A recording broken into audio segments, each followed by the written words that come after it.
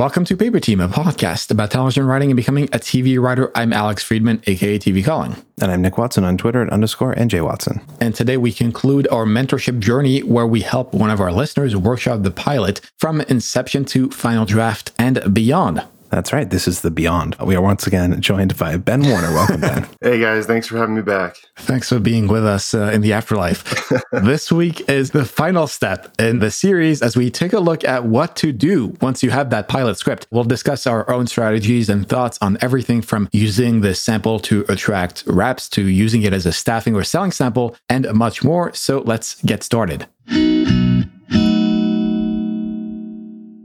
All right, so just wanted to recap our mentorship goal and process one last time. This has been a monthly workshop where we help a writer, one of our listeners, create a new original TV pilot script from the inception of the idea all the way through to the final draft and what to do after that. In our previous episodes, we have gone from the concept to the story beats to the outline, the rough first draft, and the revised draft of Ben's pilot, The Pirate King. And this week, we're going to be talking about what to do with it now. So that is the next steps in the strategy from here on out. That's right. And as we always say, we want this process to be as interactive as possible with everyone listening at home. If you have thoughts, feedback, etc., you can always send those to ask@paperteam.co. As we close this mentorship out, we hope that you too felt inspired to work on your own projects and pilots and to see at the very least that it can be achieved in a very doable amount of time. It took us from PT 190 to PT 206 to go from Ben's initial idea to essentially a final draft or near final draft. Of course, it might need a few polishes and nothing is ever final draft, but it is close enough now to get feedback from peers and to go around town potentially. And all of that process took us under 5 months, and you could probably do it even faster without, waiting for a podcast recording to happen. It didn't take years and years for this entire process. It only took a few months. And so that's something that you yourself can do very easily as well. Yeah, that's right. I mean, our goal with this has always been to basically shine a light on the process of creating a new original pilot from start to finish. I think it can be a bit of a mystifying thing for some people who are perhaps new to it or don't know all the steps that kind of go into it. And it can be a little overwhelming. So hopefully having been able to see something take its journey from just an idea through to a finished pilot script on air, you can be able to replicate the same thing with your own process at home. And Ben, how did you feel about this process of writing in basically 5 months a whole script from idea to final draft? Well, I thought it was pretty educational and it was interesting. Like I mentioned, I think it was last time we recorded, it's not often that I get constructive feedback throughout the process. That's normally something I get when it's all said and done. And somebody takes a look at it and gives me some notes. So it was really cool to have you guys every step of the way to kind of point me in the right direction. That's awesome. And on that note, can you talk a bit about the latest Pirate King updates and changes that you might have made since our last episode? Yeah, not much has changed so far. One thing I've begun going through is you guys had the note about taking out him being called captain, kind of saving that to be sort of the closing victory for him. So it's been little things like that. I don't want to give away too much of the inside process, but there's a little bit of a delay between when we record the episodes and when they're released. And I like to be able to listen to the podcast while I'm making the notes. So, I've only been able to listen to it the one time, but really this next week is probably going to be going through and making most of those note implementation. I don't even know what word I was trying to say. Implementing all those notes. Great. And you also told us that you were thinking of changing the show title. So can you speak a bit about that? Yeah, The Pirate King always was just a really rough sort of working title. And something I've always liked to do with pilots, especially when it's got such a unique setting, is I like to kind of reference that in the title. So the new title is Shadows of New Orleans. And it feels like it's almost more of a story of New Orleans than just the story of Jean. Interesting. Well, we'll surely be talking about this in our next section. So now let's talk about some strategies for the Pirate King, or formerly known as the Pirate King. The first thing we want to talk about with strategy is understanding your pilot and your material and how that fits with you and your brand. A lot of people write a pilot script and they ask, well, what now? How do I get this made or get myself staffed on a show with this as a sample? It's not quite that easy, but we'll try to walk you through it. And there's a few things you need to think about first. Absolutely, because before you think about digging into what to do or how to do it and approaching people to do the thing, you got to look at that piece of content that you wrote, that script, and understand how that fits with you, your portfolio, and everything. And so there are various exercises or at least questions you can ask yourself when looking at that sample. And I should note that a lot of these things that we're going to be talking about in this section can actually be done very early in the process. In fact, as early as figuring out the concept of your show.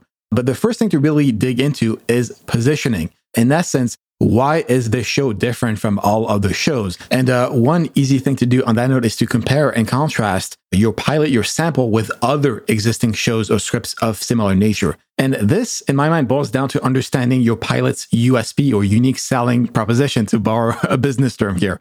In other words, what does your pilot, and by extension yourself, bring to the table that no one else or no other script does? So in this example, let's talk specifically about the parking. Ben, what do you think is the difference between your pilot, your script, your show, and other similar ones, or even different ones? But let's take something like Black Sails as an example. How do you feel your show compares to other party shows of its nature? Well, I think that one of the big things that separates it is playing in that sort of gray area we established in the pilot of, is this going to tilt into the supernatural at some point? Is it already? Are there supernatural things happening? So that definitely helps set it apart from something like Black Sails, which was really grounded. There was no magic. There's nothing like that. So I think that helps set it apart. And then I just think this is sort of an interesting time period. It's, again, going back to the Black Sails thing, that was very much the golden age of piracy, which was about 100 years before, that really ended like 100 years before when we're looking at in Shadows of New Orleans. So I think it's just an interesting time period as well that you don't see as often in this kind of context. Yeah, it's interesting when you're kind of comparing your material to other shows and figuring out how to kind of market it. You're often threading this needle between, well, it's like this show, so it's familiar and proven to already be successful, but it's also different enough that it's new and fresh and people won't be already bored of it or think that somebody's already done this before. So it's a fine tightrope to walk sometimes. Absolutely. And this is the classic thing of saying, oh, it's this meets that. And the reason why that is in part so effective, at least to convey the idea of why your show is different, is because usually when you compare, you say it's X meets Y, the X and Y are not necessarily the same types of shows. They might be about similar themes or similar values or maybe similar tones, but they're not necessarily about the same topic. So it will be interesting to think about, for example, this show, if you could think it's Black Sails meets something else, if that would be applicable at all to easily get a shorthand of understanding what the Pirate King is about. Yeah, I mean, I think even pretty early on, as early as our first concept episode, it's kind of had that feeling of it's Black Sails meets Breaking Bad. But it's not, the comparison with Breaking Bad is a little hard because it is, like we said, it's sort of the opposite of Breaking Bad. We're watching Walt's journey in reverse. But the idea of like building the empire and is kind of there still. Yeah. And I find the point that you just hit here fascinating. The fact that in your pitch, you're basically saying it's Breaking Good in a way. It's not Breaking Bad, it's Breaking Good, where the journey of that lead character is the opposite of Breaking Bad. And so if you frame it as, it's Breaking Good, but the pirate version of that, essentially, I feel like you can get a lot across in a very short amount of time.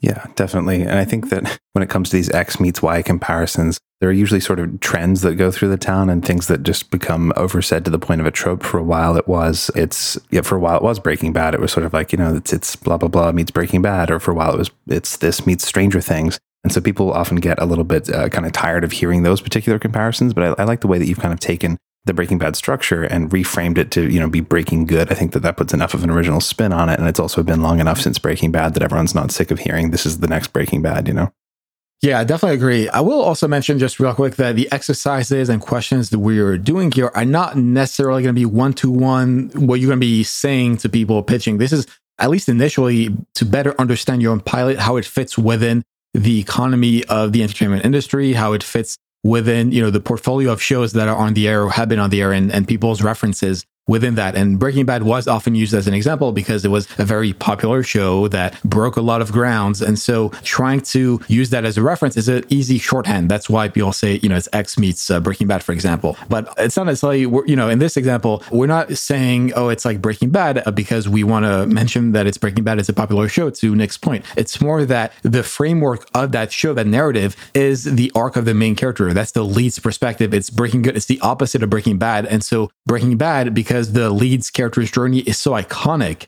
it's an easy shorthand to reverse that.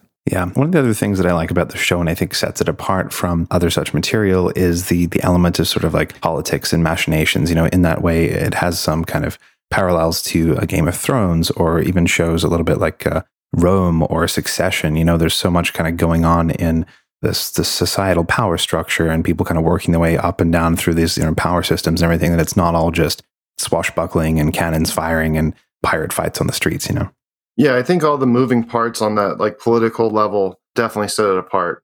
Yeah, I agree as well. I will say that, to your point about Game of Thrones and so forth, that's another example where Breaking Bad and Game of Thrones and those huge shows, I think the risk of using those as examples is that it waters down the originality of your show. If you were to say it's Breaking Bad meets Game of Thrones, I have no idea what that show is. It's very abstract. But if you say the bad version again, it would be like Breaking Bad meets Black Sails or whatever version of that, at least you get a better sense of the content as the tone. And so for the political machination, Rome, for me, for example, gives a better understanding of how you want to approach that. And the reason why I say that is because Rome, to me, is that duality between the little people. You follow throughout the series 2 soldiers in the Roman army. But conversely, you also follow the big people, Caesar and his crew at the top. And so that contrast between the little people and the big people in a real historical context is much more present for me than something like Game of Thrones, which, in my mind, it's a huge heroic fantasy type show, which does have political machination, obviously intrinsically because of the show that it is. But it doesn't necessarily convey for me personally what it means for your show, if that makes sense. Even a show like Spartacus, Blood and Sand, if you guys saw that, I think is a fun comp too, just because there is so much of the down and dirty with the gladiators, but then there's also the owners and everything who are going above that. And there's a lot of political machinations going on there as well. I don't know if, Ben, you had a thought. Oh, yeah. My thought is I should probably go watch those shows. I'm like, this all sounds good, but I haven't seen them. So I'm taking you guys' word for it. That's fair enough.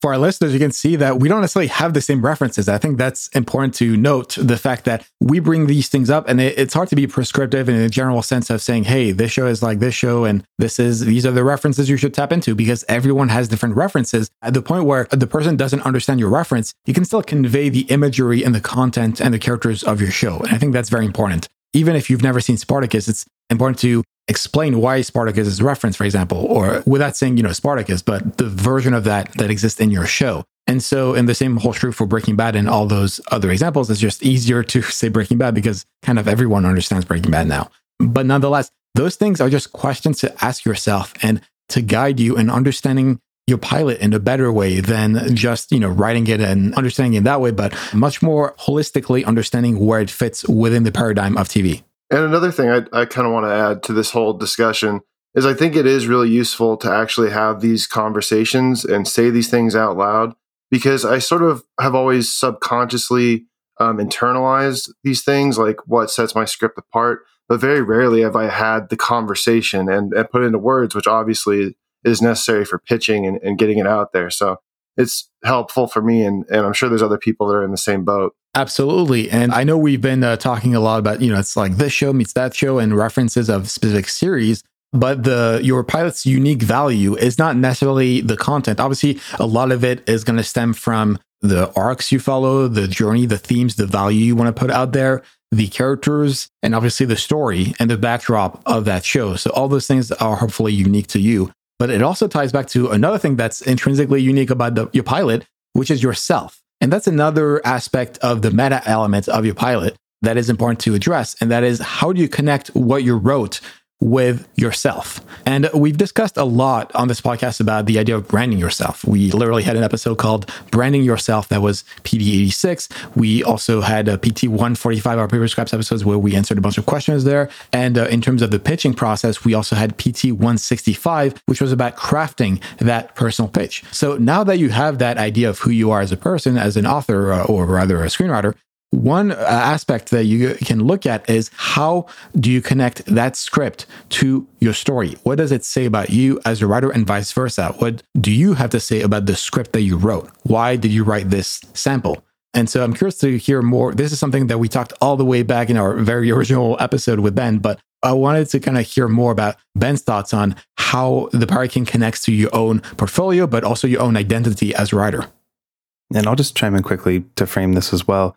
I think once you have the logline and the concept, that's just getting your foot in the door with somebody. That's allowing them to say, okay, I'm going to read on from paragraph 1 of your email to paragraph 2. I'm interested enough to get to this point, but then that's when you're going to have to sell them on who you are and why you can pull this off for them to want to go any further. So, yeah, this is something I touched on pretty heavily, I think, in my first solo episode.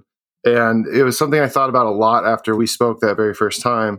And the thing that I kind of discovered as I started developing the character of Jean more was that we have very similar, it's not necessarily a positive attribute, but our egos, we're ego-driven people. And we both really, I haven't fallen from any great height like he did, but the idea of establishing a legacy, and obviously I would want my legacy to be, creating great shows or putting out great work into the world, whereas his is to build a quasi-evil empire.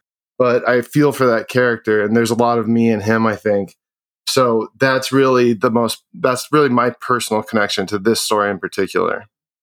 Yeah, I think it's often a tricky question for a lot of people because you sort of like, I've got a great idea for a show and I'm going to write it and I'm going to put all these things into it. But a lot of the time we don't really consider why did I want to write this or how does it connect to me? And it can take a little bit of soul searching and thinking to kind of figure that out. But once you do, it's very helpful. Yeah, definitely. A lot of it does take self-work in a way and understanding yourself, what you stand for, et cetera, et cetera. And I definitely agree that it does help a lot with the writing of it, especially if you understand why you are writing a certain piece of material, then you can translate that into the content, the themes, the values that you want to extrapolate in that script. And the same holds true when you're meeting an executive and they're going to be asking you, oh, why did you write this? The quote unquote bad answer would be something like, well, I stumbled upon a Wikipedia article and I thought it would be a cool idea, so I just wrote it. I mean, that's fine, but it doesn't really excite the person in terms of why are you the person to write this piece of material? Because anyone could have found that Wikipedia article. That doesn't mean it connects to you on the personal level. Another way to think about it is to not just look at that sample in regards to you as a person, but in regards to the other samples that you have, the portfolio that you have. So how does that script or the sample connect to the other pilots or samples that you have? Is there some sort of through line, whether that's a theme, a value, something that you love to explore over and over again that can explain that sample and why you wrote it? Yeah, I mean, tonally, I think it's right in my wheelhouse of that sort of kind of gritty action that's balanced out every once in a while with some levity. And I definitely, it's pretty obvious at this point in my writing that like I've got a thing for like anti-heroes. So because they just keep popping back up. All my heroes have a little bit of an edge to them. So that's probably the two biggest through lines that, you could look through my whole portfolio and those two things are going to recur. Yeah, I've also read a couple of your other scripts and everything, and it feels like there's definitely I don't know if I'd say high concept is the word, but you do definitely have sort of a conceptual hook to each of your things as well that you can kind of, elevator pitch to people and be like, oh, wow, that's a really interesting idea. I'm curious to kind of see that explored. Yeah, I definitely agree. And I will say, especially when you're thinking about answering those questions and the answers you're giving to executives and so forth, it's always nice to tie it back to anecdotes and personal stories that the other person can relate to. And it doesn't have to be huge emotional turmoil or anything like that. But even the little fact that you said, Ben, last time about how you love to have a signature weapon in all of your scripts, that really stood out to me. And because it's relatively unique in a way. And if you can use that as one example, obviously that is not going to explain why you wrote a specific sample, but it's a little tidbit that can add to the specificity of you as a writer and you writing those specific samples and tying it to why you're interested in writing those samples and why you have that signature material. And you mentioned, living in a prop house and all those different things. So those little quirks, so to speak, to the material in yourself are very unique and definitely should be highlighted. Yeah, that's definitely a good one. And it's funny because I guess I had never really I never really realized that I did that. I mean, I certainly do. But so I'm sure there's other stuff that I do that I just haven't really realized. And it takes a little bit of a stepping away from yourself and evaluating to be able to pick those things out. So I'll probably do more of that too. Yeah, those kind of little stories and anecdotes, I think, go a long way in those kind of meetings. Whether you are able to do something with the project in that meeting or not, you're not just going to sell a script, you're selling a relationship and yourself as a writer long term. Absolutely. And on that note, let's move on to our next section, which is what to do with that script. All right. So we've talked a bit about analyzing the meta of the script, how it fits within the ecosystem, within your own portfolio, and how it fits within your brand. But let's talk about, once you figured out all those different things, what to actually do with that sample.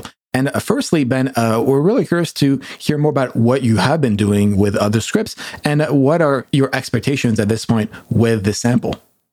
So far with pretty much everything else, it's just been entering contests, putting things on the blacklist.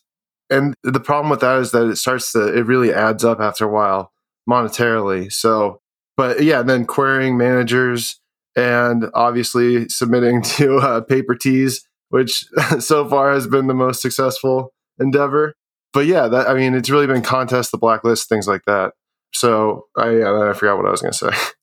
That's great. Well, that is great. And in fact, we'll be digging a bit more into some of those strategies and thoughts. In this section, we're going to be taking a look at everything from generating buzz to using it for reps and staffing and selling. But we really want to make this section about reality as opposed to theory. For the past 5 years, we've been giving a lot of advice on this podcast about different strategies of that nature. But here we want to look at practical ways and specific ways of doing those things with the sample that Ben sent us, obviously. And this time we can be a bit more prescriptive, since usually we're talking about things in a vacuum almost, and this is a real project that you, our listeners, have followed. However, it should be noted that some of those very specific nuances may not necessarily apply to your own pilot. For example, if you have a half-hour animated show, some of the advice about a 1-hour pilot show may not be applicable specifically, but the general advice is still relevant. Yeah, so the first thing we wanted to talk about, which is something you just touched on, Ben, is that idea of kind of generating heat or buzz around yourself as a writer or your particular script or a piece of material. So like you mentioned, these are things that could be entering competitions, getting wins and placements in those competitions, holding kind of table reads when those are able to happen again, or even virtual table reads, events, things like that, placing on lists like the blacklist, the hit list, the blood list, the bitch list, all that sort of stuff. Even leveraging the fact that you were the mentorship winner on the Paper Team podcast for anyone that actually holds currency with, I think can be a useful tool in your arsenal. And I think the thing about this is it is kind of like the level 0 for people. It's accessible to everybody. Anyone can go to a website for a competition, upload their script, pay a fee, and cross their fingers and hope. It's also, as a result of that, perhaps the least effective of them, but it certainly can help a little bit in various ways, whether that's giving yourself the confidence, whether it's having something to put on your resume, whether it is a manager reading a script that happened to place in a thing. I guess the main issue with it is a bit of a lottery. It's a bit subjective, and it's hard to reliably get success from this. Yeah, this is one of those things that you can be very proactive about. It's a relatively easy way to gauge where you are at and how your scripts and content is being received, even if it's not objectively true. So, for example, you could get a bad blacklist score, but also get a better placement at a different script competition or something like that. But you can still gauge where you are at. And if people respond to your material outside of your friend circle, outside of your mom saying how awesome that script is, one aspect to that is to understand which competitions may matter to some extent. And we've talked about that in prior episodes. I'll mention PT3, that was all about TV running comps, and PT160, where we discussed the script readiness and TV running contests. But all that is to say that when you're sending your script out, you should have an idea, or at least get an idea of how good is that based on this specific contest or competition. Are these readers people that I value? because you obviously when you're submitting to Blacklist or those competitions, you don't necessarily know who those readers are going to be. So this is up to you to decide, is this going to hold any weight?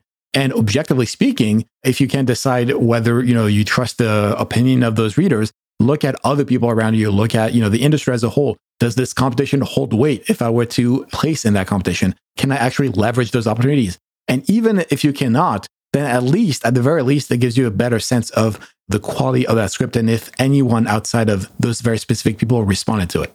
Yeah. And this sort of stage is usually a level that applies mostly to aspiring writers and people early in their career. It's very rare for you to see an established showrunner or a working professional writer submitting their latest pilot through to all the competitions because they probably already have a rep who can just put it out to the town, or the goal of that competition might be to get a rep and they don't really need that anymore. So it is sort of a bit of an ephemeral kind of stage in people's career where it can be very useful. And there are certainly people who have gone on to get representation or have their show optioned or get meetings with producers or whatever through this. But it does, depending on what stage of your career you're at and the further you get along, kind of run out of usefulness eventually. And like you said, there's certainly a monetary component to it that makes it a bit prohibitive to keep doing for every single thing you write all the time. Right. And I'm actually curious, Ben, did you have thoughts on competitions or contests that you value or thought about entering?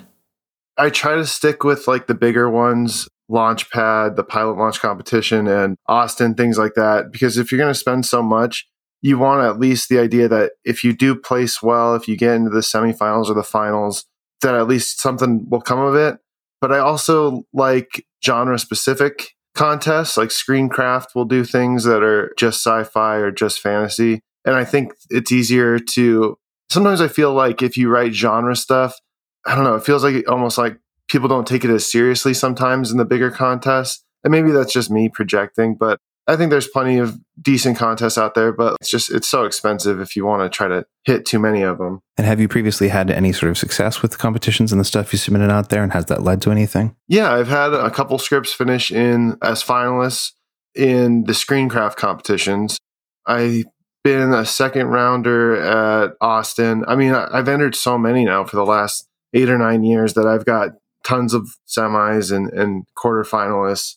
The only thing that really led to something, though, was when I got, it was Strange California, the script that you guys read that got me here. That got an 8 on the Blacklist and got a lot of industry downloads. And that got me a meeting with a producer, a pretty high-level producer. This is probably like 3 years ago, like right after I wrote Strange.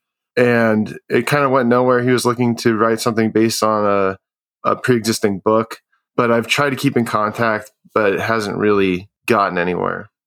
Yeah, for sure. And I think that's probably a common experience for a lot of people, and producers and production companies are using, say, the Blacklist or something like that, or a competition to find writers that are talented, that are earlier on in their careers, who they might be able to start to establish a working relationship with. And perhaps they have material that they want adapted or have an idea that they want written.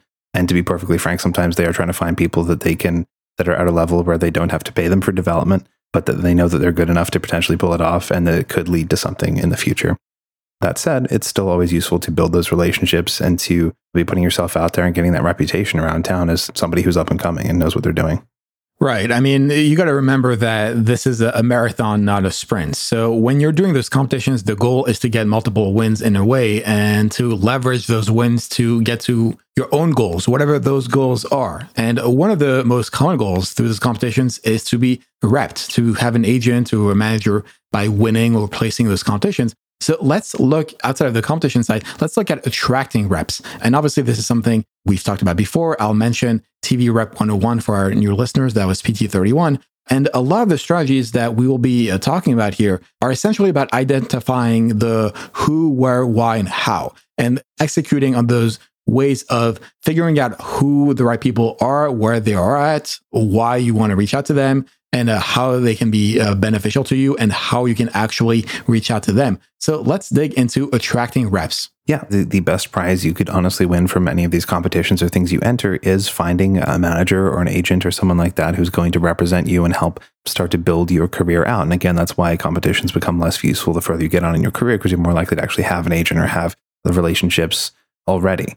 But yeah, essentially, this is the most preferable and best way to use a strong piece of material to your advantage if you don't have a rep, is to get a rep. So as Alex hinted at, The first step to any of this, I think a lot of people just assume, oh, I just want to bombard my material out there and I'll sign with the first person who shows interest in me. And that can be very tempting because it's validating and because you can say, oh, I've got a manager, I've got an agent. But realistically, what you want to be doing is be very targeted in this. Understand and research what certain companies, say management companies, specialize in. Are they focused on animation? Are they focused on live action? Is it more of a comedy forward company? And in particular, the focus of particular agents or managers within those companies. They might have a roster of entirely comedy clients, or they might be more of a genre sort of person. You can kind of find that out in various ways by looking up their bios, looking up interviews, and looking at their client list and seeing who are the writers that they rep and what shows do they have credits on. Right. In Ben's case, it could be about finding out if they rep some people from Spartacus or Black Sails or all those places. Now, one thing to keep in mind is you want to be at this stage relatively wide in terms of who you want to go after in terms of, these companies are more genre in Ben's case, for example, or more action driven and so forth, as opposed to saying this agent only reps this specific kind of show. Because sometimes it does happen. If you look at certain shows, the showrunner is repped by a specific agency, for example, and most of the writers from that writer's room are going to be from that same agency. That happens more often than you think. So that's why it's important very early on to be strategic about who and what company you want to be repped at. Now, the other thing to think about is to be realistic, especially if you are a new writer. You would think maybe, okay, I'm going to go to CA or WME or those huge places, and that's going to give me the most leverage. But in fact, you want to be specific and targeted. You want often to go to the smaller boutique agencies or mid-level companies where young and recently promoted agents and managers, or even current coordinators or assistant, if you can get them, can hip pocket you and are willing to hear queries or are actively looking for new clients. And that's because those assistants and younger agents are hungrier, to borrow, an industry term. They want people to make money for them in the short term and to have that potential in the same way that they had that potential. They want to rise up in those ranks. So it's important to be strategic, not just on the larger scale of the company, but also who you want to go after. Yeah, I think that's definitely sort of the wheelhouse I'm going to be aiming for is the up-and-comers or smaller boutique management firms and agencies. And I know that a lot of times in the trades, they'll say when a junior agent or an assistant is getting promoted to a junior agent, things like that. So I think that'll be another useful tool I'll try to utilize when I start querying with Shadows of New Orleans. Yeah, absolutely. And I think going a little bit more granular than that too, if there's any way you can try to understand even the current needs for a particular company or agent or manager's roster, say if you have a connection there, somebody works in the mailroom or an assistant or whatever. I got my first agent in part because she was looking for more animation writers to add to her list. And if I had been, say, a 1-hour drama writer, there might not have really been that opening. She might have been full up and happy with the current crop of people she had on her list at that point. There's only so many people you can submit for the same jobs without it kind of cannibalizing your own chances of success. So people like to have a good range of writers across a spectrum of things that they can submit them for. Right. And that's actually a combination of multiple factors. It's one example is what Nick mentioned in terms of the genre that you are evolving in. If you are a half-hour animation writer as opposed to a 1-hour live action person, but it's also in terms of seniority. If they have a lot of lower level writers, they may not want another lower level writer. Maybe they want a mid-level writer. Or if they're mostly staffing high level APs, then actually they might not be looking for a lower level writer. So those are small distinctions that you got to be looking out for. And when you're doing your research, you can find that out by looking at their roster and talking to people. Maybe their assistants know this information and so forth. Another thing to keep in mind is the content and your brand as a writer. Even if they have 2 animation writers, let's say, your background, what you're bringing to the writer's room may be completely different, one person from the next. One person may be more of a BoJack Horseman kind of a writer who's much more introspective and writes relatively serious topics. But the other person might be more a children's cartoon or something like that, where it's still animation, but it's a very different vibe and a type of person that may write that content. Yeah, to use a sports metaphor for a second, you can kind of think about an agent or manager's roster a little bit like a football team or a basketball team. You've got their kind of heavyweight vets that they're paying millions of dollars, or perhaps are bringing in millions of dollars in the case of an agent who, they know can knock it out of the park, but they're probably pretty busy. They're probably working on a bunch of shows already, and they've got their stuff going for them. So they also want to have some mid-level people that they can submit when there are mid-level openings. They also want to have a crop of talented youngsters and rookies in the sports metaphor to start to develop and to be able to submit for perhaps those things that their mid-level and higher level writers are already too busy for. think about that in terms of what are you adding to the arsenal of this particular agent or manager? What can you bring to the table? How can they help sell you? And that all ties back in again to your kind of personal story and your brand of the material that you write and what you can be put up for. All right. So now that we've looked at the who, let's talk about the how. How are you going to get to those people? The first way is obviously through personal connections or personal recommendations. And that's often almost always the best way. If a client of an agent recommends you to their agent, then that agent is much likelier to read your material than any other kind of recommendation. Maybe besides their assistant potentially recommending it. But overall, personal connections is how you get those reads. And in part, that could be through those competition wins. If you meet that executive, that development person who's not an agent, right? They're a development person. They might be able to recommend a rep, even if they might not be interested in developing your sample then and there. You can discuss, okay, well, I know you really like my material and you really like my branding and me as a writer. Can you help me out? Or do you feel you might know people who are interested in someone like me? And they can recommend that your sample and you as a person to someone they might know. Yeah, for sure. And one funny thing I've kind of found about asking somebody who's already with a rep to recommend you to their rep is that I think it's easier for those people if you're not the exact same kind of writer at the exact same kind of level with them, because then they would be adding somebody to the roster who is directly going to compete for the jobs that they would be putting up for. So they're perhaps not likely to throw you into that mix as well. Or, even just the fact that the agent already has somebody that exactly fits that bill, which is them. So never ask anybody to kind of put you into a position where you'd be taking their job from them. But if it's a lot of people who are writer's assistants, showrunner's assistants, get to know higher level and mid-level writers that they're working with on shows. And, perhaps they read their material, and then that's kind of a really good opportunity for those people to recommend you to their agency or their company, and their particular agent might be higher level, but they might recommend you to one of the juniors who are kind of coming up in the world, that sort of thing. Exactly. And that's why it's important to get to know people, especially if you have the opportunity to be in a room, to get to know the people at all the levels, not just the showrunner, because the showrunner may have weight, obviously, and may recommend you to certain agents, but the showrunner only kind of knows their level. They don't really know the up-and-comer agents and the newer people. Again, you got to think about who you're targeting and why you're going after those people. And so that's why you got to kind of connect with everyone around you, including mid-level writers who may not necessarily have hiring power in terms of getting you that next writer's assistant position, but they can still know more about other aspects of this industry. And this is kind of one of the benefits of working on your network. And obviously in a pre-COVID era, this was a little easier in terms of being able to go to mixers and all of that sort of thing. And again, that's another reason why people are often saying, if you want to work in TV, you should move to LA and you should be around people in the industry, because it's by getting to know these kinds of people and making friendships and genuine relationships with them that these opportunities are going to present themselves just naturally. Yeah, networking is certainly, it seems to be the main way to break in. And it's definitely something I need to work on more. I always feel like I'm putting somebody out if I ask them to read my stuff. And I know that's something I just got to get over. But that's definitely something I'm going to have to improve about myself. Right. It doesn't have to be necessarily, hey, do you mind reading my stuff? It can also just be, hey, let's connect. Let's learn new things about each other and what we've been up to and so forth. And then hopefully if you have an actual bond, then they should organically ask, can you send me that sample or something like that, especially if they're interested in that. And conversely, if, it doesn't have to be a one-to-one thing where you'll be networking with agents to get an agent. Like I mentioned before, it could just be getting to know other people who are laterally in a different vertical in this industry than just agents. And through them liking you, they might recommend you to agents, for example. So there's other ways of approaching it where the way you should look at relationships and networking is more of a holistic perspective, where it's more about the variety of the people that you know, as opposed to digging into, I should know all the agents in town, for example.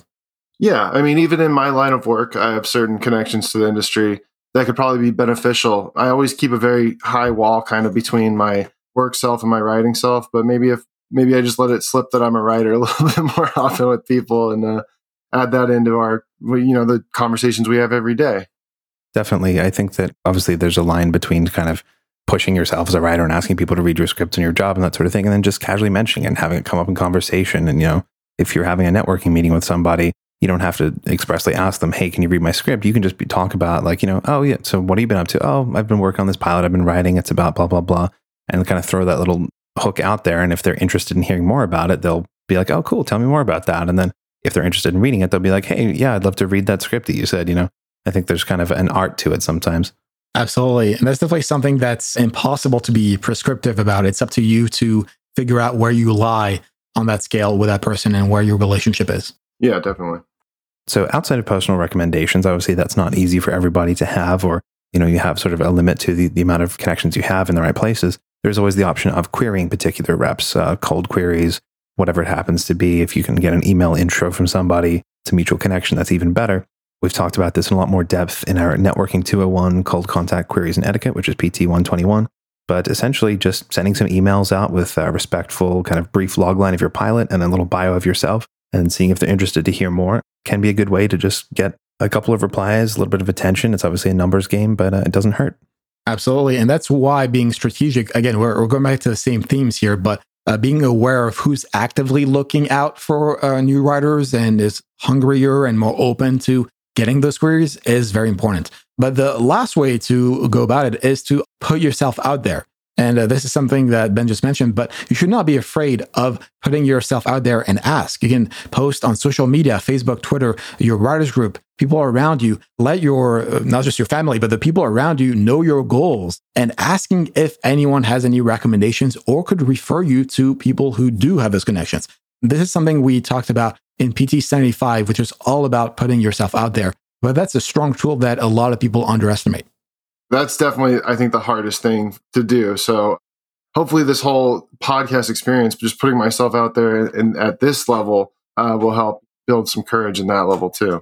Yeah, for sure. I mean, I've seen every now and then, Ben, we're friends on Facebook, and I've seen that you share the Paper Team episodes and people comment and all that sort of thing. So I think that's a great start. And I think just keep doing stuff like that and just making it clear to people around you. It doesn't always have to lead to something. It's just sort of setting expectations with people and having them know your goals. Eventually, when things come up and they hear about an opportunity or they know somebody, they might be able to just offer to make a connection, that sort of thing.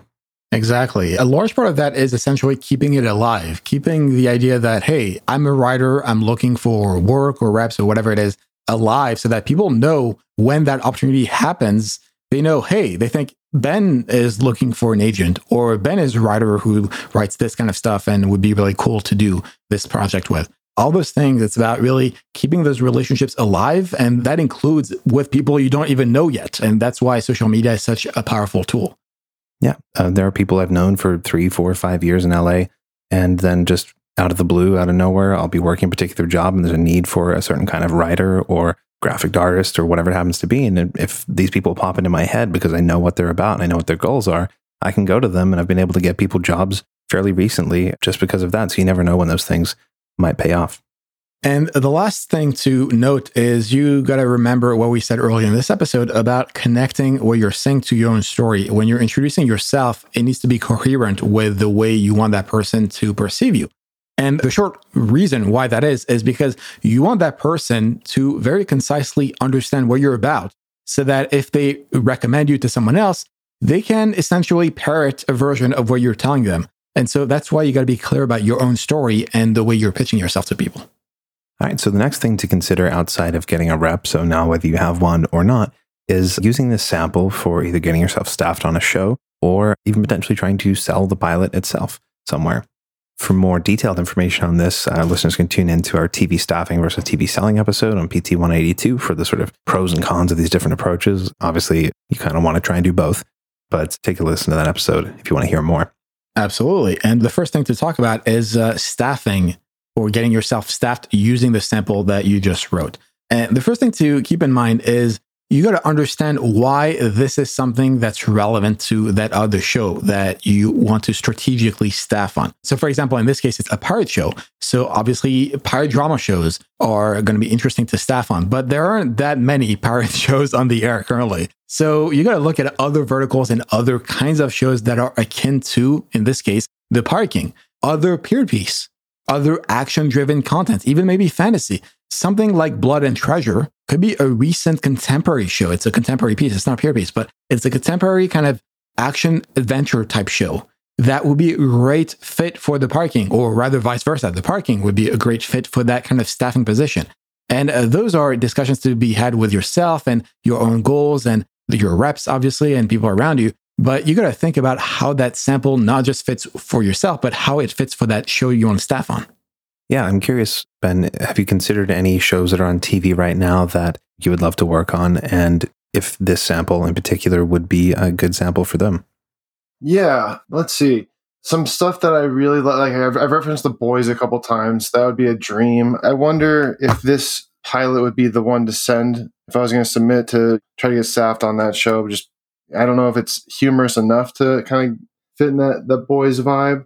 There was a show I found on Netflix recently. I don't know if it's still on the air, but it's called Nightfall. It's about the Knights Templar and kind of the end of their reign that I've been having a lot of fun watching. And it kind of fits in that same wheelhouse of action adventure with some political stuff going on. It's obviously a period piece.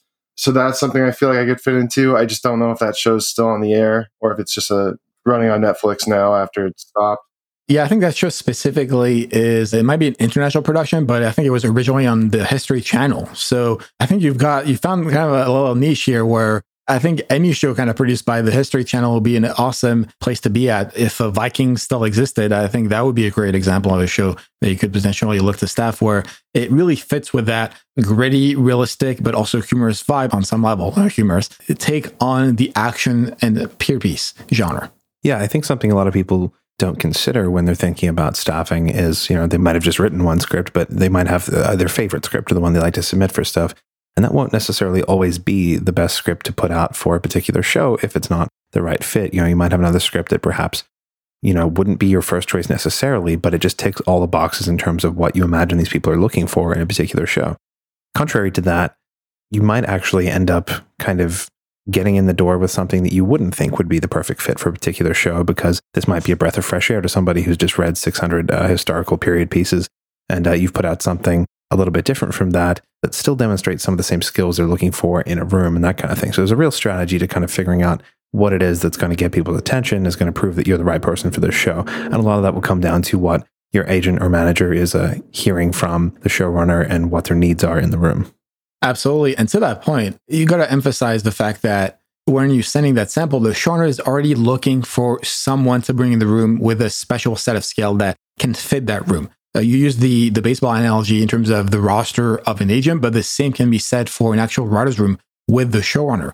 They're looking to have a cohesive room that features people completing one another, not just 10 pirate experts. If it's a pirate show, for example, they might have one or two, but the other ones are going to fit maybe more characters they're featuring, or more tone people that are more relevant to the show, or more dialogue people, whatever skill set that they are bringing into the room. And those are things that are very difficult to know in advance unless you know specifically the showrunner or the assistant, or if your reps are really tapped into what they're looking for. And hopefully they are. That's why they should be your reps. But assuming they are, that's where they can guide you and say, well, this sample may not literally be the same content. It may not be, if you're staffing on a pirate show, instinctively you might think, oh, a pirate sample is great. But if it is kind of the same show, that might be dangerous because the showrunner knows inside and out the kind of pirate show they want to build. It might be completely different than the pirate show you're sending.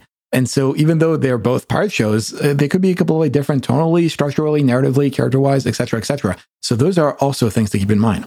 Yeah, that makes sense, because it's almost like if you're aiming at the same target and in the showrunner's opinion, you totally miss the mark, that's way worse than just having something that's a wholly separate idea, but the execution isn't similar. Yeah, no, that totally makes sense what you're saying. All right, so outside of staffing on a show, which, is obviously easier if you do have a rep who can put you out for it, or if you have your own personal connections, you've obviously written this original pilot as a vision for a show that could go to air and could be produced. So let's talk a little bit about the options and avenues for potentially selling the show and getting it made. So this is going to be things like putting it in front of production companies, producers, getting it to studios and networks, getting attachments to the series to try and move it forward. The first step that I often like to do, both for, just research purposes and practical kind of purposes, is to go to something like IMDb Pro. You can get a free week or two trial if you need to, and then look up all these shows with a similar kind of tone or feel or sensibility to the one that you've just written, and then find out who made them. So that's the producers, the production company, the showrunners, anyone like that who perhaps has a company that can and is looking for new material in that vein. Obviously you don't want to try and sell the exact same thing as Breaking Bad to the people who made Breaking Bad because they've already done it, but you might want to sell something in that same wheelhouse because they like to do gritty, dramatic kind of pieces. And so you have something like that would fit with their mandate. Sometimes there will be direct contact emails or email formats that you can kind of guess somebody's email off of that. whether it's a general info or reception email or the direct email of an executive or an assistant or a coordinator, often there won't be that same thing available on there. But that's where your network and your connections come in, finding people that you know who know people there and can make that introduction, whether directly about the project or more of a kind of get to know you where it can come up naturally. Right. And that's part of the strategy you're going to go after in terms of selling that show. And you can look at actually existing shows. So for example, in Ben's case, I was looking up information on Vikings because Vikings seems like the kind of show that could fit, or the people that made Vikings could fit within the lineage of the Pirate King.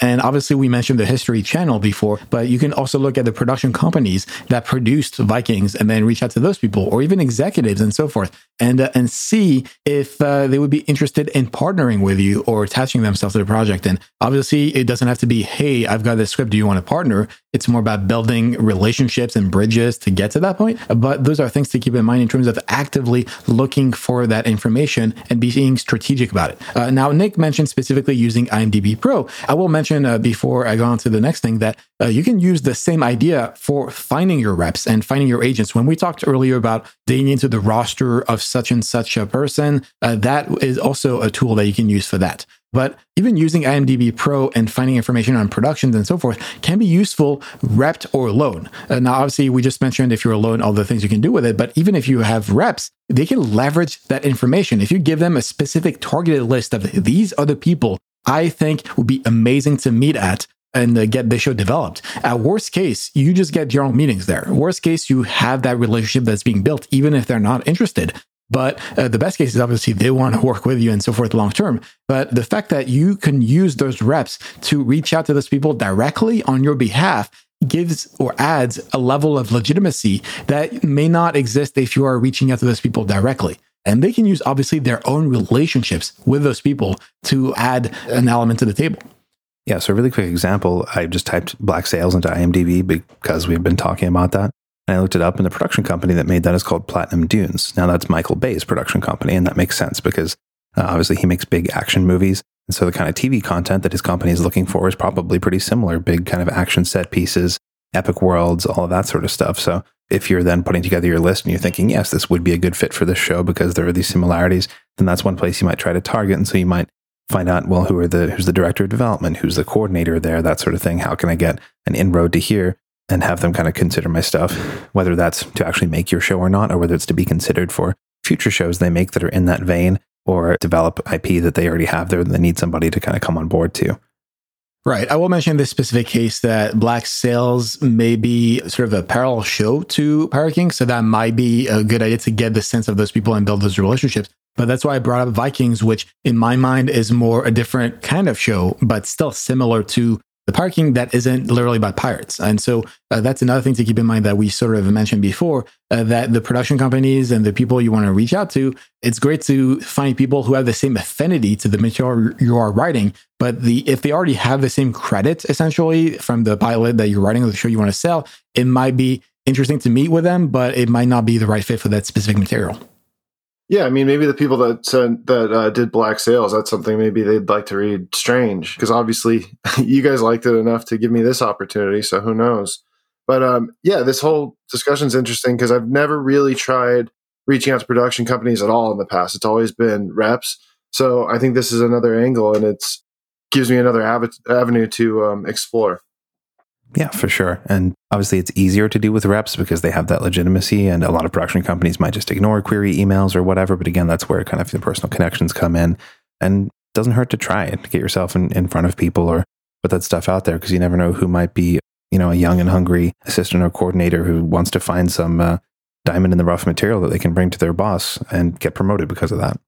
And further to that, I think it's important to this whole process to understand that the chances of actually writing a pilot and selling it and getting it made are slim, especially the earlier you are in your career and with your credits and your reputation. It's much more common for people who already have worked in a writer's room for many years and who understand how to run a show and that sort of thing to be able to sell these things. Their chances of success are obviously a lot higher.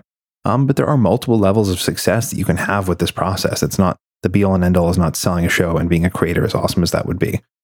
Absolutely. And the first level of that success is something we mentioned moments ago, that even if you're not getting something out of it in terms of a produced show that sells, you at least have that relationship. You can potentially make fans with those producers, with those executives around town, the people who actually read your sample and liked you. You got a meeting out of it. And so even though it didn't lead to a sale necessarily, the fact that you have that conversation, that you have that even general meeting is a win. Now, if you're a J.J. Abrams, that is not necessarily a huge win. But if you're just starting out and you're trying to get your foot in the door, that is immediately a huge win. That's because even though they can't make it, they should remember you, hopefully, if you made a good impression. And taking that general meeting can always, or at least often, lead to other partnerships and other relationships. And even if it doesn't lead to anything concrete in terms of selling the show to that specific production company, as we mentioned, they can potentially recommend you or your show to other people. And so that's how the whole ecosystem works. It's not just one person, it's a win or lose. It's,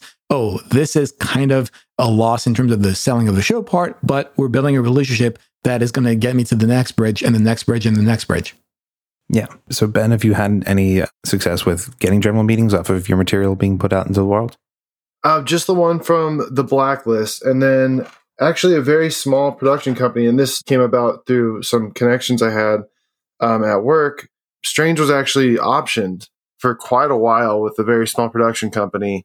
And I think the company went under, and I just sort of fizzled away. And I reached out to the producer recently because the option only expired sometime in the last 6 months or so, I think. And the producer who originally optioned it, her email had changed. So I have no idea what happened there. But yeah, I've had a little bit of success getting out there, but I'd certainly like to have some more. Yeah, that can either be positive or negative. If that exec has moved on to another company, you can continue that relationship there because it's about making connections to people rather than institutions necessarily.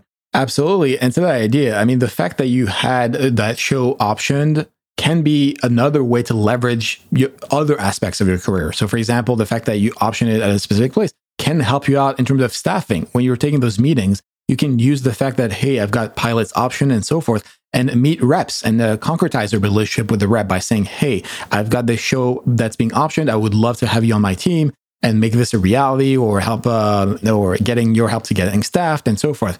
And so those little wins can quickly add up if you use them. Obviously, a lot of it is timing and so forth, but you cannot underestimate the power of everything and the power of perception, and especially in those little wins. Yeah, one of the first things once you actually get a manager and agent that they will ask for from you is a list of your fans, essentially a list of people that you have met with, people who have read your stuff, people who like what you're doing. And so they can kind of then say, all right, great, you already know these people here. Where can I fill in those gaps? Where can I help other people to meet you? And how can I follow up with those people and send more material to them the next time you have something that goes out to the town? All right, so outside of making fans around town, you could get to that next level of success with your material, which is having a place option or develop the show. Like you just said, you got an option on Strange at one point, which is awesome. So very often at this stage of your career, it will be an unpaid option or unpaid development. It's not ideal, but often you don't really get a choice, and it could be a good way to develop a relationship with someone if you don't have any better options. Excuse the pun. So whether this is a shopping agreement or an actual option of the material, whether it's sort of paying you for the rights to it for a certain amount of time or not paying you, as the case may be, if you're more experienced or have leverage, like a great rep or multiple places that want it, then you can get paid a certain amount for them to have an option for 6 months or a year or 2 years, or even outright purchase the material, but that's kind of rarer, or get paid to develop that material a little bit further. The smaller down the scale you are in terms of producers and production companies, the less common that is that they're actually going to pay for development. A lot of these are pretty small shingles with a couple of executives, or it might be somebody's producer has their own little pod, and so they have one person working for them. They just don't have it in their budget to pay writers to develop things as much as they probably should. It's just the reality. But this exec or producer will want to work on the project with you, perhaps give you their notes in the script to incorporate, get it to a place they're happy with, make it better. Maybe they'll help you put together a pitch and or a Bible. And so the value you're ultimately getting out of this is improving your project, making it better, putting it in a place where it is perhaps more likely to sell. And then they can also use their contacts at studios and networks to gauge interest in it. Maybe they'll take it out to a pitch together with you if people seem interested. So you can get a lot of value out of that process, even if it's not monetary. Just kind of to give you an idea, they might just start with a phone call to somebody and a little elevator pitch of the project to gauge their interest. They might send them a one-sheeter. They might send the whole script over. And this place may want to hear a full series pitch from you, that sort of thing. So that's kind of how that tends to go on the producer and production company level. Right. And Ben, assuming you're not under any NDA, can you speak more to that process of getting your pilot option? How much content did they want? How deep into the woods did it happen? Were you paid or compensated in any way? How did that whole process work for your pilot? Sure. Yeah. It was just the initial option. It was a fairly low amount, but I think it covered, I think the option was for 18 months. They had it for quite a while. In that time, they brought on another writer and we kind of pitched ideas back and forth and started a Bible. And then at some point, the partnership left. It was just no longer involved with the project. And then from there, I tried to basically axe as many ideas that were both of ours to avoid anything that would be messy. And then I worked on a Bible, came up with a Bible for Strange, California. That was all unpaid. And then I was just waiting for the next steps that sort of never materialized. Yeah, and I think that's probably a common experience for a lot of people is you put a lot of development work into it and then nothing ends up happening. Unfortunately, that's the reality of the industry sometimes. It's interesting them bringing in another writer. I feel like that's more common for like features and stuff, unless this was perhaps a writer with more credits in TV who they wanted to attach to the project and could show run it or that sort of thing. So I think you're smart to pull out anything that was created by that other writer because you don't want to run into any issues with chain of title and who actually created what in this thing, and just making sure that you still own all of the rights to your project so that one day down the road when you do sell it somewhere, no one's trying to sue you and claim that they actually wrote that instead. Yeah, and it's always important to get things in writing in terms of what are the deliverables that are expected? What is the compensation for those deliverables? Who owns the rights to those deliverables? And anything in between. And that's in part why, and we're going to go to the next one in a second, but that's in part why I'm usually against leaving leave-behinds, especially for lower-level writers and so forth, because that's the little leverage that you have. You're not really compensated a lot at that level. And so if you're just giving away the very little thing that is about the execution, which does include leave-behinds and Bibles and so forth, then it diminishes, it waters down that leverage that you have, the content that you have a little bit, at least if you're not compensated for those. And so that's why you got to make sure at every step of the way that all those deliverables are concretized in specific ways under a contract. Yeah, definitely. I don't remember us ever really having any paperwork outside of the initial option. So I don't even know what the standing is with the stuff I developed with that other writer, but I assume it's all just gone in the ether. Yeah. I mean, it is really tricky to do it retroactively, which is why it's important to do it proactively and before that. And on that, let's look at the next level of success that you could have with that sample of that show. And that is that you actually get to sell it into development at a studio or network. And hopefully that, it's going to be a more legitimate place. But in that case, you can kind of repeat the steps that we mentioned before, except for different executives and so forth, who are kind of aiming to get that script to a place that is strong enough for it to be actually produced into a pilot. Now, this is another case where, as I mentioned before, you got to be very specific about what is expected of you. And this is, especially if it's an actual studio and network, the part where you have to be compensated at every step of the way, including, for example, an outline stage or including a Bible pitch or something like that. Those are things that fall under WGA guidelines. And so at the very least, you should be getting minimum, even though they may not be signatories. You should look out and be an advocate for yourself in your own writing. Yeah, so once you get it to an actual legitimate studio or network like this, and they're interested in developing something, this is where there actually is money and should always be money for the work that you are doing. Even if you have already written the script completely happy with it and all that sort of thing, they should be paying a decent amount of money to option that from you in order to make it into a pilot. And you should be having these sort of future agreements of if it does become a pilot, then I'm entitled to this much compensation when it's produced. I get this much back-end points on the show. I'm locked into the series. All of that kind of thing is really important to consider so that you're not just kind of jumping at the first opportunity and perhaps being ripped off in the long term if the show does become successful. Right. And if you are at a place where you don't have a rep, and by rep, I also include, by the way, entertainment lawyers, this is the part where you should be getting one. And usually, especially if you're very targeted and know, which lawyer to get or which agent you want to try to get or manager and so forth. Well, maybe not manager, but at least agent and lawyers. You can go to them and say, hey, I've got basically money on the table. Do you want 10% of that for helping me navigate, this quagmire of a contract?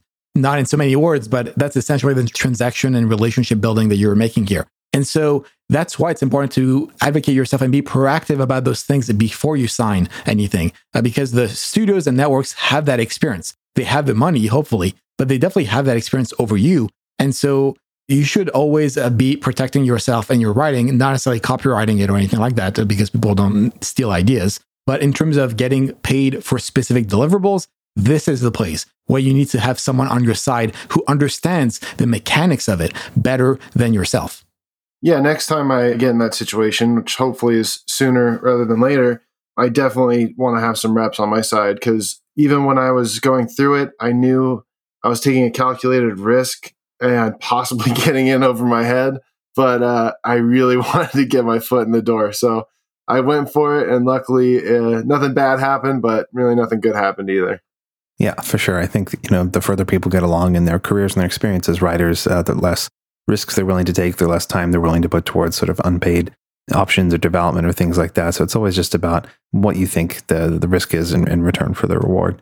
Right. And that risk is only for yourself to figure out. And part of it is trying to get the safety and understanding of, okay, if I'm getting the work or if I'm doing the work for free for these people, this company and so forth, at least I get X out of it. At least I get a credit out of it that can lend me to something else. So at least I get the relationship with this showrunner maybe, who's really accredited and has weight with this other studio. Whatever version of that win that you get, you should be getting that win, even if you're not getting compensated. So that's why, to me, compensation isn't necessarily money. Obviously, that's a huge part of it. But you can get other lateral wins within that relationship than just, oh, this show is produced and it's binary, yes or no. Yeah, I think you can kind of think about it in a way of your time is worth money. And if you're not making money from this, then you are essentially losing money the more time you put towards it and not something that could be making you money. So, if you end up sinking 200 hours of work into something in particular, you need to ask yourself, would I pay this much money to have this particular opportunity, and weigh up whether you think it's worth it or not, especially at that earlier stages with producers and production companies that may not be compensating you. Absolutely. And to that point, you should, and on that note, you should consider yourself above minimum wage, as opposed to saying, hey, I'm going to work 60 hours a week on this script at minimum wage. Is that really a fair metric? It should be closer to something like a WGA minimum. Those are the amounts you should be looking towards, as opposed to minimum wage or anything like that. All right. So the last stage of, I guess, success with potentially selling a pilot and putting it out there, there's always the risk it gets stuck in what they call development hell for a number of cycles. You go back and forth, you get more notes in the network. They pick up different pilots instead, but yours is still sitting in there waiting for maybe the next season, hoping it will go through. And it might just kind of fall out of favor. The option might expire. It might go into what they call turnaround, and somewhere else might want to pick it up, whatever it happens to be. But if you're very lucky, they may give you the vaunted green light and shoot the pilot. They're actually going to take a crew and hire some actors and all that sort of thing and go and create this thing that you spent so long writing, which is obviously the dream. Then after that, the network has to like that pilot enough to pick it up to series. They're shooting maybe a dozen pilots and they're picking up 3 or 4 or 5 of them to series. So it depends on the network and what they're ordering and the craziness these days. But so, even if you happen to get your thing turned into a completely shot pilot that's filmed and you can sit down and watch it, there's no guarantee it becomes a series. But if it does, then congrats, you've sold a show. You're now creator. You're probably on board the writing staff as an EP or co-EP. You're very likely paired up with an experienced showrunner. And then you just have to do your best to make sure you get more than one season from there. But those are the kind of levels of success which could happen from taking a pilot out to sell. Right. I will mention that before this step, more than likely, they will bring the studio, the network, or even sometimes yourself will bring a more experienced showrunner, especially if you're a more nascent kind of writer. It's pretty much impossible that you'll be the only quote unquote EP on that show. They will want an actual showrunner with experience on that show. And during the development stage, that is when that relationship, in my mind, can a lot of times make or break a pilot. That's why I always advocate for people to bring in their own showrunners or build those relationships and try to get attachments that way before involving a studio network. Now, if you're able to get a studio network to buy that project, then obviously they have people that they prefer to work with. And so they'll usually bring those people on. But either way, that's a relationship you got to navigate and be aware of. And on that note, as we mentioned at the top, no matter what level you end up in, any of those things is a success. Whether that's making executives or producers fans of yours and getting general meetings around town, or actually selling that show and getting paid, hopefully. Even just putting that material out there, getting that experience in this whole rodeo is amazing. And you got to bear in mind that ultimately it's a numbers game and it does require persistence, luck, and obviously the right timing for all those things to work out. Yeah, exactly. There are very experienced, successful writers out there who have sold literally dozens of pilots, had a lot of them shot, And none of them have ever been picked up to series, or things just haven't kind of gone right for them. So while to us, that's like, oh my God, I would love to do that, to achieve that level of success. To them, they're sitting there thinking, oh, I've never even gotten a show off the ground. I'm a failure, sort of thing. So, temper your expectations, do your best, and realize that success is relative. This is the life of a TV writer, for better or for worse. Welcome to the roller coaster. Well, one last thing to mention in terms of what to do with a pilot, besides staffing, selling, getting reps, and wins the competition, is just looking at other uses of that sample. And one of those is something that Ben mentioned last time, which is the idea of building a writing group. And a great way to do that is by having samples. And usually when you create a writing group, people often say, hey, can you send me a sample, to kind of see if we are like-minded people. Maybe not from the same genre or whatever, but at least from the writing perspective. Do we want to write the same way or in the same group of people? And so having a sample to build that is a great way. And so, Ben, I'd love to learn more about your own process of building that writing group, or what you're looking for, and so forth. Yeah. So last time we spoke, I talked about how, and I think even earlier on this episode, I mentioned that I've never really received feedback during the process. And yeah, I haven't really done too much looking yet. I'm still kind of focused on just like wrapping this thing up. But I think it would be great. Maybe if there's some Paper Team listeners and we can get something going, maybe we can connect on the Facebook page. But it would be great to have some other listeners to bounce ideas off of. Exactly. I mean, you never know what's going to come out of writing a pilot. Just friends of yours reading it and enjoying it can be its kind of own reward, or like putting together a writer's group. And if there are any listeners out there who are wanting, I think we actually did have a group of people who met at one of our mixers and then later formed a writer's group, which is awesome. We got to meet them again at one of the more recent in-person mixers that was able to happen before COVID struck. So if there are other people out there who are wanting to do that and put together things, shoot us an email at ask@paperteam.co, and maybe we can help connect some folks who want to do that. Or if you just have any thoughts on this whole process or episode, as always, shoot us an email at ask@paperteam.co. Great. And on that note, Ben, before we close things out, do you have any final thoughts about the mentorship process or any other thing? Yeah, I think just the big thing for me is, and I've said it now, I sound like a broken record, but how I'm a shy guy, and I think a lot of other writers are. And so it was big for me to put myself out there like this. And it's been a great experience. So I hope if there's other writers that feel the way that I do, don't be afraid to put yourself out there, guys, because it could have it could be fun, and you can get some great stuff out of it. And I just want to thank you two for all the great notes, and it's been a good time. Yeah, likewise. We've had fun, and hopefully it's been helpful. Definitely. Well, on that note, before we go, don't forget that we are on Patreon. So if you enjoyed this episode, as all the other ones of Ben's mentorship, please consider supporting Paper Team via our Patreon page at paperteam.co/Patreon. That's Patreon. You will get access to our Paper Patreon podcast, as well as cheat sheets and a bunch of more stuff. So get on this at paperteam.co/Patreon. And so we can keep producing a great show like this one for you every week. So thanks to our listeners for taking the time to tune in. And thank you to Ben for all of his hard work over this mentorship process. It's been really great. Thank you, guys. It really has been. Thank you. And you can get all the show notes for this episode at paperteam.co/206. As always, I'm on Twitter at TVCalling. I'm at _NJ Watson. And Ben? No, don't worry about me. Well, if you have any thoughts, feedback about this mentorship process, or you are interested in Ben's new upcoming writers group, you can always send questions and information at ask@paperteam.co. We'll see you next week. We'll see you then.